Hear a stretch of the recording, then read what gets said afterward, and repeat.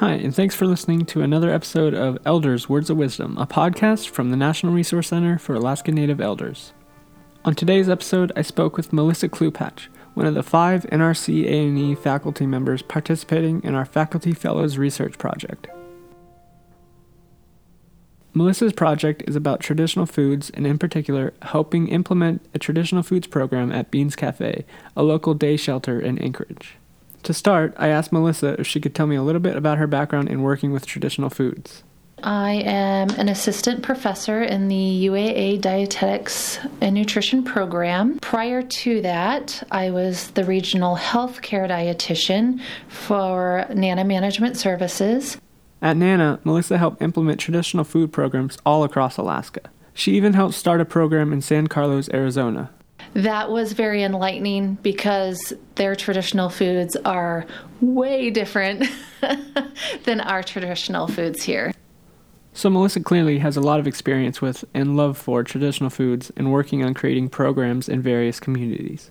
My passion is, of course, traditional foods and helping people feel healthy, happy, and heal them mind, body, and soul. Melissa was born and raised in Willow, Alaska.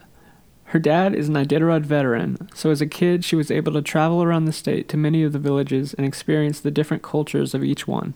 It became a part of me. As I was growing up, we subsistence hunted and fished, and it was our lifestyle as well. And as a dietitian, I think that those foods are very important to us, very important to our well-being. As I mentioned earlier, Melissa is partnering with Beans Cafe. They provide food to anyone who needs it, not just the homeless. The goal of Melissa's research project is to implement a strong and sustainable traditional foods program there. According to their program director, Scott, about 60% of their patrons are Alaska Native. That's really high. And he said that about 40% of those Alaska Native patrons are elders.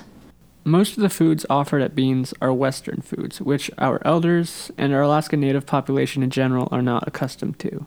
I think it's important to have them eat their traditional foods because those foods are healing in so many different ways.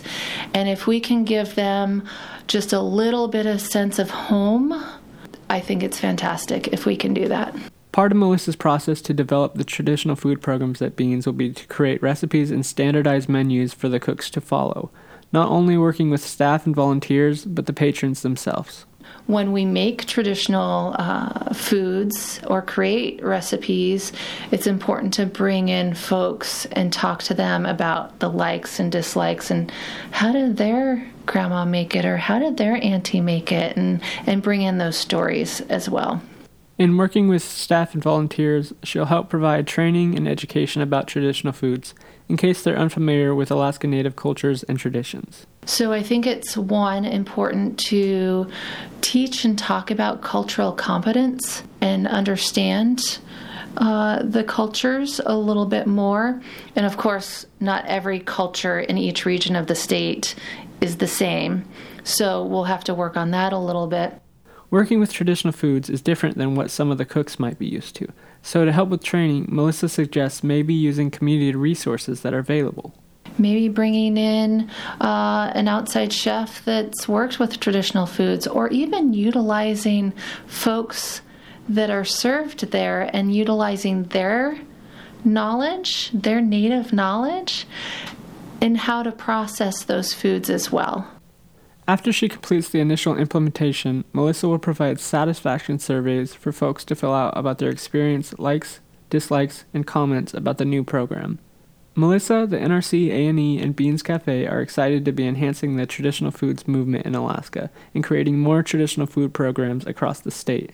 I think this is just another step in the right direction, having happy, healthy, healing folks.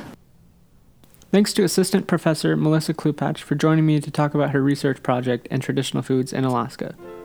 If you'd like to learn more, visit our website, find us on Facebook, Instagram, or give us a call.